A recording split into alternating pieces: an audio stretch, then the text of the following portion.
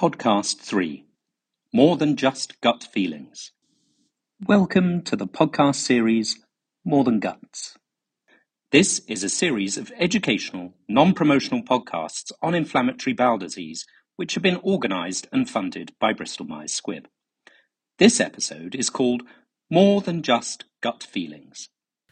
Welcome to More Than Just Gut Feelings. This is a podcast supported by BMS that will focus on the communication between clinicians and patients. The key objective of this podcast is to better recognise and comprehend the challenges patients with IBD face in the care and management of their condition. We are really wanting to raise awareness amongst the IBD community, including healthcare professionals, patients, their friends and family, and also the wider public. My name is Alissa Walsh and I'm a gastroenterologist at the Translational Gastroenterology Unit in Oxford. So today we are joined by two incredible guests. Hi, I'm Gemma. I'm a patient with ulcerative colitis, I've had that for over 10 years now. And I'm Lisa Critchley and I am one of the IBD Specialist Nurses from Liverpool. Thank you so much for joining us today. So the majority of patients with IBD report a significant impact of how that IBD affects their life. Rather than me speaking to this, I really wanted to ask Gemma her perspective of how her colitis has impacted on her life. Yes, I've had ulcerative colitis for well over 10 years now and have really seen my disease, the severity increase within that time. Obviously, there's all the physical effects, the chronic diarrhea over 20 times a day, extremely debilitating, and the fatigue and the pain that comes along with that, the side effects from all those medications that you have to take. But then there's also the psychological effects as well. So for me, often it was the fear. It was anxiety over not getting to a toilet in time, having an accident in public, mortifying things that I never thought I'd even have to think about as a young woman.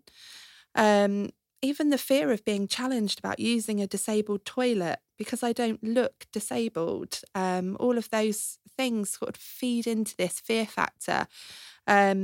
And worry as well. I mean, I was really worried that I would end up needing a colectomy, so life-changing surgery.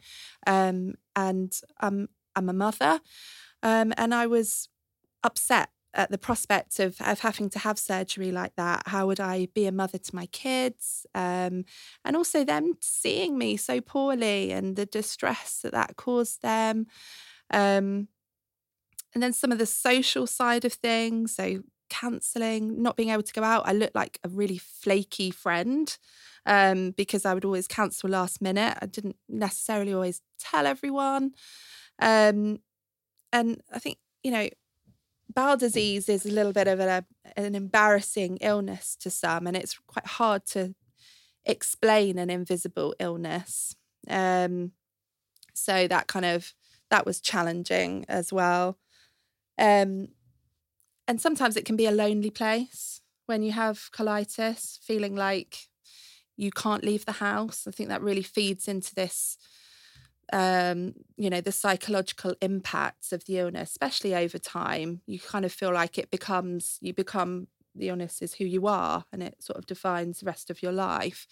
So I definitely felt a lot of that in the early stages of my illness. And I think it's so important that that's portrayed to clinicians so that they have a better perspective of how actually this person's managing their illness.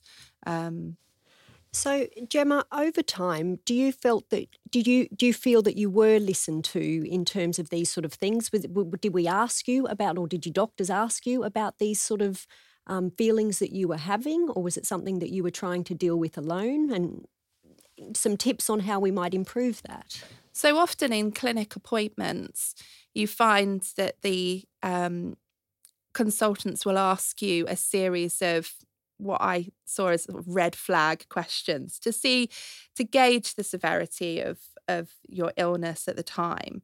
And and see what treatment might be most appropriate. So they'd sort of say, how many times are you opening your bowels, and are you bleeding?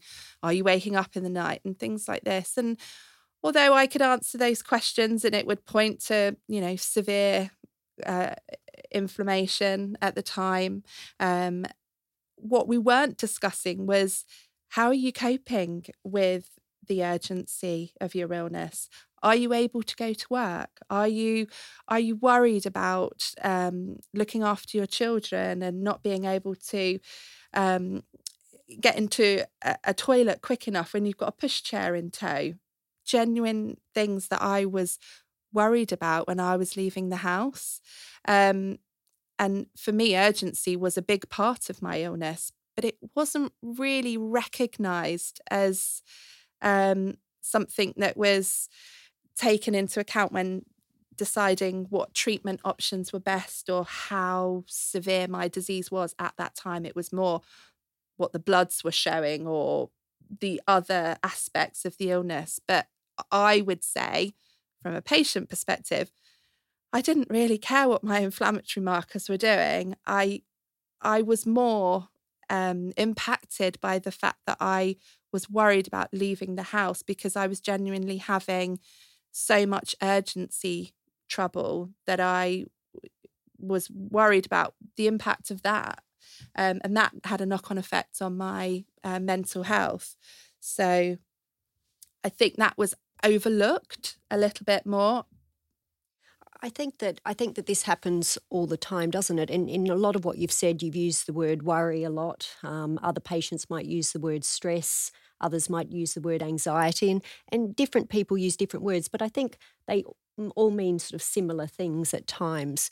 Lisa, can I bring you in here? Because as an inflammatory bowel disease nurse, you as a group, and I'm trying not to generalise, but as a group, you're good at communicating about these sort of aspects of care. And I was wondering whether you might be able to give us your perspective of the approach that you take when trying to bring up these issues with patients. So it's interesting that you're talking a lot about the mental health side of having IBD, because I think as clinicians, it's not something that we hugely focus on. Like you said, we're looking for those red flags when we're in clinic to see if patients are flaring. And then when we've got the time restraints in clinic of a 15-20 minute consultation, we're talking about treatments and potential changes in treatments or investigations, when actually the figures that are published are suggesting that when patients are flaring, that they're much higher risk of developing depression or mental health problem, or suffering with mental health problems. So as nurses, the IBD team, we do signpost to local networks, patient panels, for where they can tell us how we can improve on things. And we're also looking at quality of life questionnaires for our patients. But we know that the burden of rushing to the toilet or the embarrassment of the disease causes significant anxiety with a lot of our patients, which can lead to further relapse. So for better control of the disease overall, we need to be addressing the mental health issues in clinic. So what we tend to do is, when we've had a consultation, if a patient's flaring in a flare clinic, we try to tie that off with, what was your expectations from clinic today, or is there anything else that we can do for you? I think a lot of the anxiety with patients specifically who have gone through multiple therapies, the biggest fear is having a stoma or scars, how they feel about themselves, or the spots when they've been on steroids, or the weight loss with a lot of the young men, or weight gain with a lot of the women with IBD. So it's making sure that they feel well as within themselves, as well as with their IBD, to get overall better care long term. There's nothing specific that we offer, but we kind of signpost to Mind, to local networks, and see if there's any support that we can offer them. But it is quite difficult especially with the time restraints in clinic, but it is something that I think we all need to improve on. And Lisa, do you think there's been a positive change, negative change, or no change over the last sort of 3 to 5 years in regards to people asking, or us as clinicians asking about mental health? I think over the past 2 years, especially with COVID, with us not seeing patients face to face, there has been that disconnect. And I'd say more so with the doctors and the consultant teams, because they wasn't so much seeing the patients face to face until they was really poorly and had to be admitted. We do in the nursing team tend to build quite a good rapport with our patients, and even sometimes they come off the phone from a consultant and they would ring us to clarify a plan.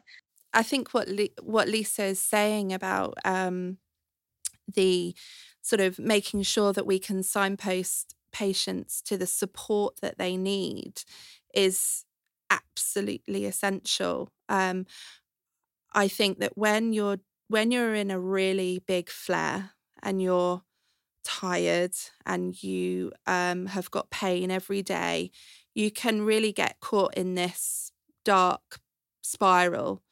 And I think the support around the mental health, no one feels, when they're really poorly, you don't feel like you can make decisions about your health. You just focus on how poorly you feel, and it can feel really overwhelming, and that you're never going to get better, and everything can feel very dark for you.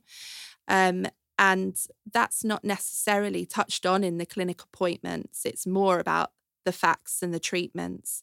But it's so important that patients get the other support that they need to be able to mentally build themselves up to be in a positive mind frame to think about how they manage their disease. Because I think if someone feels positive and empowered, then they're much more likely to be able to ask questions in their clinic appointments, reach out to other patients in forums and things like that.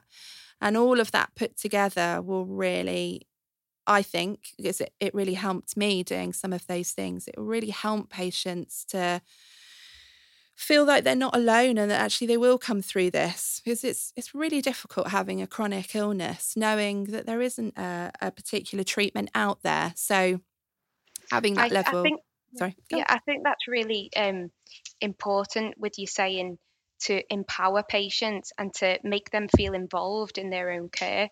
So not just telling them about the treatment changes, actually involving them in them consultations so they know exactly why we're changing their treatment. Because we have had patients historically who've been on a treatment for a long period of time and it's always worked for them, until suddenly they have a huge flare up and they need to switch treatments, which can be quite daunting for them, and they haven't quite lost hope in the drug, even though medically we can see the scopes declining, the biomarkers changing.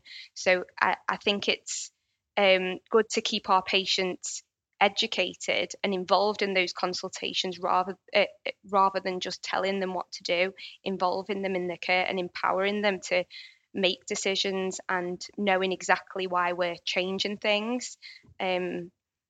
Yeah, so I think that's really important. No, thank you both. That's all sort of fantastic sort of feedback and things that we can, I think, all as patients, clinicians, family, friends, and the wider community reflect upon. Just to add a point there as well, there was a recent study that suggested that around 57 patients living with Crohn's or colitis had to reduce their working hours due to ill health. And I think if you're reducing your working hours, that's also going to have a huge impact upon your mental health as well. People want to provide for the families. They socialize and build relationships in work, and they feel like they've got a purpose. So being ill and being pulled out of work will also have huge impacts upon our IBD patients as well. So it's about supporting them and helping them get back on the feet as well, not just with the physical health, but with the emotionally, and supporting our patients as well. Thank you. The UC narrative study, which was published in 2021 in inflammatory bowel disease, prominent names on that paper, Marla Dubinsky and Susan Connor. This provides a fabulous insight into some of the issues that we've been talking about.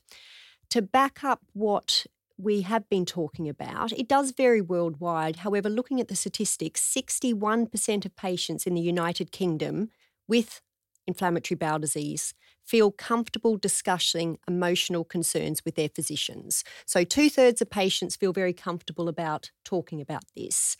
On the flip side of this, they looked at how often doctors or clinicians, in this particular study it seemed to be doctors, but were asking about these emotional issues. And 51% of physicians reported never discussing emotional health within a consultation. So that's quite a shocking statistic. Of the 23, and there were 23% of physicians who said they regularly ask. So if looking at that, half are not asking at all, and 1/4 are asking on a regular but not an always basis. And I think we really need to strive to flip those numbers around, because I think the more we ask, the more we become comfortable with asking, and it becomes an expectation rather than an added bonus that happens in some consultations and not others. So if we can really try to, over the coming months and years, really try to address this disconnect, I think that it would be hugely beneficial for both patients and clinicians, because the more that we can help people, that's all the better for everybody. I absolutely agree. I think for me, it feels that there has to be more of a 360-degree perspective on the patient's quality of life, and a lot of that will come out of can they leave the house? What are they doing? How's their mental health? What frame of mind are they in? And that they're able to extract how well a patient's doing, not just what their inflammatory markers are doing or their bloods are showing. I know that in clinic appointments, time is really short. You always feel like you're a little bit rushed because you see the waiting room full of other patients. And so you're very aware that you're not sitting there taking up lots of time from your consultant talking about some of the more anxieties and fears that you've got, with lots of questions. One of the things that works really well, I'm lucky to be a part of where I live, is a program called True Colours, and it works fantastically because it's a questionnaire that I complete at home online. I do it every week, but it asks me questions about my mental well-being. It asks me, have I had to cancel events in the last 2 weeks, or have I been worried about my future with inflammatory bowel disease? All sorts of different questions that all make a bigger, wider picture of how well I'm managing my illness, and therefore how empowered I am going forward to sort of stay well and healthy. It's also a good way to a good indicator if I'm saying my frequency's increased and I'm having more pain, then I might get a call from one of the IBD nurses saying, looks like your graph's dipping a little bit. Is there something going on? Do you think you need to come in for an appointment? But actually, most of the time, I'm lucky to say I'm in remission. My illness is well and managed, and actually I don't need to come into a clinic appointment. So I'm quite happy to stay at home and not take up that valuable time. So that's a program that I think's really, really effective in getting that information so that consultants can really build that bigger picture of how well a patient's coping.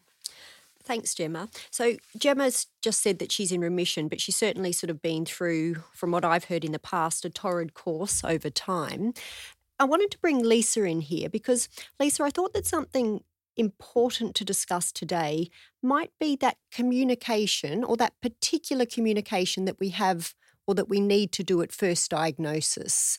And in my experience, it's often rushed, done in an endoscopy unit or clinic. And I wondered from your perspective, and I know that you do have a particular interest in this, whether you could tell us what we should be doing at first diagnosis and your experience with the communications that you've had with patients.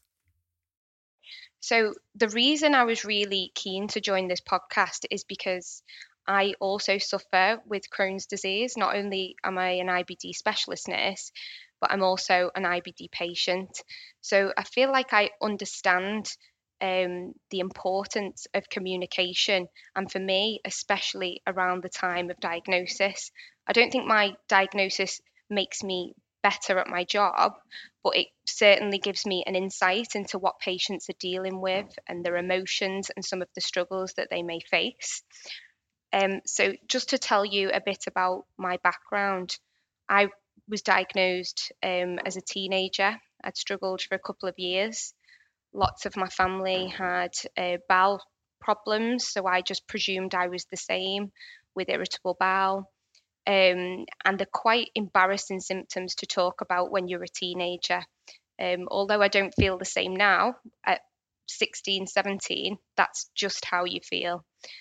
So symptoms like rectal bleeding, you just did not want to talk about. So I went to my GP and I would use phrases like, I'm going to the toilet a lot, or I'm feeling tired.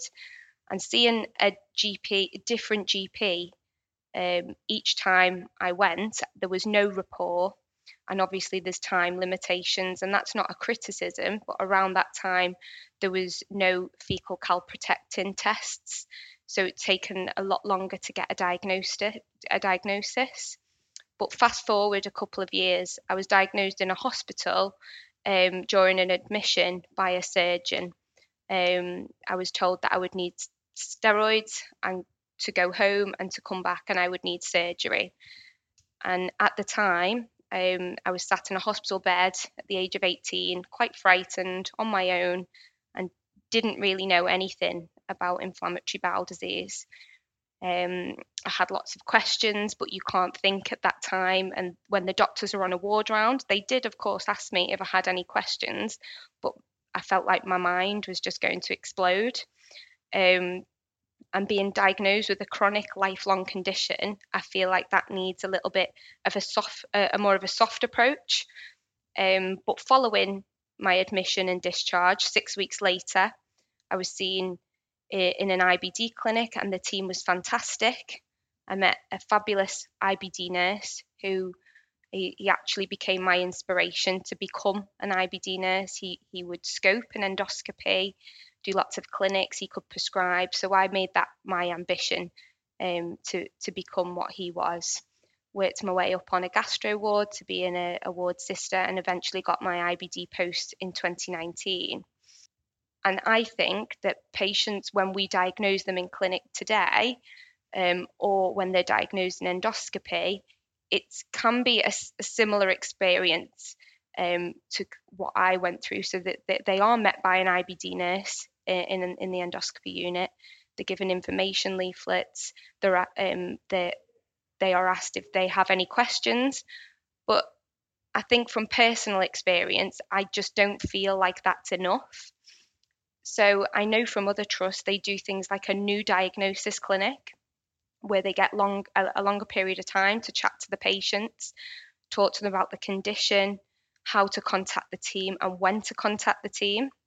So we would say, after you've had loose stools for a couple of days, rather than just contacting us on the day that they start with loose stools. So we want to empower and educate the patients. Or some other trusts have education days for newly diagnosed patients. So once every 3 months, they would cohort the patients who have been diagnosed and do an education session. And that's something that I want to roll into the trust I'm working at currently. Those new patients, when they're newly diagnosed, they're very anxious. They've got a lot of questions. And even if they've spoken to a consultant in clinic, they will continue to call the helpline for advice. So I think investing time in speaking to those patients at the start of their journey will really pay off in the long run and give them better long-term outcomes. I don't know if you think that's something that you experienced as well, Gemma. If you think a longer clinic appointment at diagnosis is something that we should all strive towards. A longer clinic appointment, that would be lovely. Time to sort of really feel comfortable, have that time to relax a little bit and be able to talk about our symptoms. All of that sort of stuff, it's hard to do. It's so hard to sit in front of someone you've not really met before and talk about whether you're opening your bowels 3 times a day and what consistency it is and whether there's blood in it and things like that. It's not easy, but I would say the more you do it, the easier it becomes. The more you immerse yourself amongst other patients and kind of seek out Crohn's and Colitis UK, read all their fact sheets, arm yourself with information, all of that stuff gets easier. It really does. And, do a little bit of research. Everyone's disease manifests differently. Other patients that I talk to and we share stories, it's always different to my own. And I think actually the treatments are so different. This isn't a one-size-fits-all treatment plan for patients with IBD. And some resources are out there for that as well, because there are, on Crohn's and Colitis UK, there are consultation cards where you can make like 3 or 4 points to bring to clinic to discuss with your consultant. Although that the clinics are often on a time restraint and they may not be able to address all of them, the nurse or the consultant or the doctor in clinic can say, well, which of these points are most important to you for us to cover today? And we would be absolutely fine with that. So whatever is most important to the patient is key, and building that rapport and that trust with the patient will achieve better long-term outcomes as well. We need to not shy away from the questions that they have, even if we feel like we can't answer them or support them completely, if we're not equipped to support for mental health needs or anxieties. There's people that we can signpost to.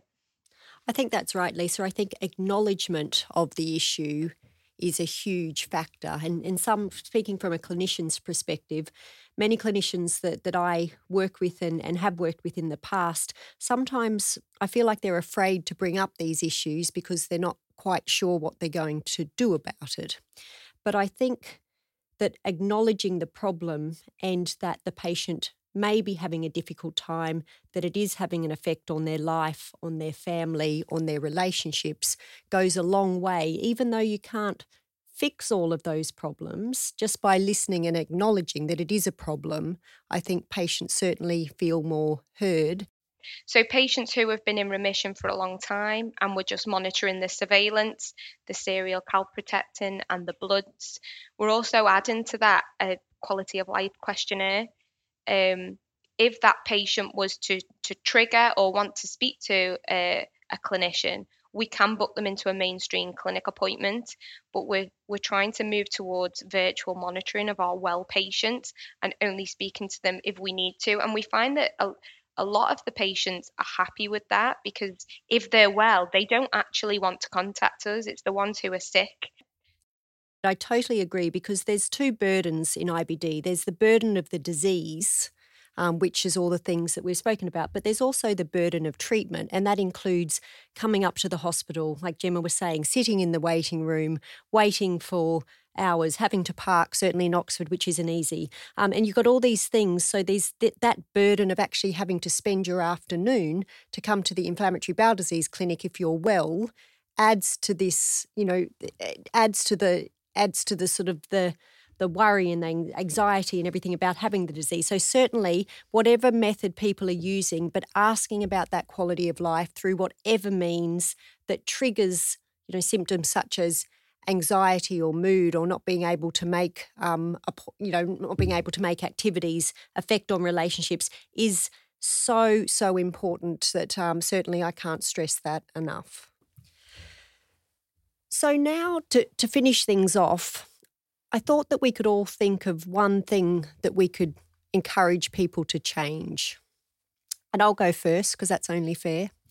I think that the one thing that I would encourage clinicians to change, and for clinicians who are listening to this podcast, is to really reflect on their practice and think about how they are communicating with patients. Just think back through the last 1 or 2 consultations. Are you asking the question of, are people okay?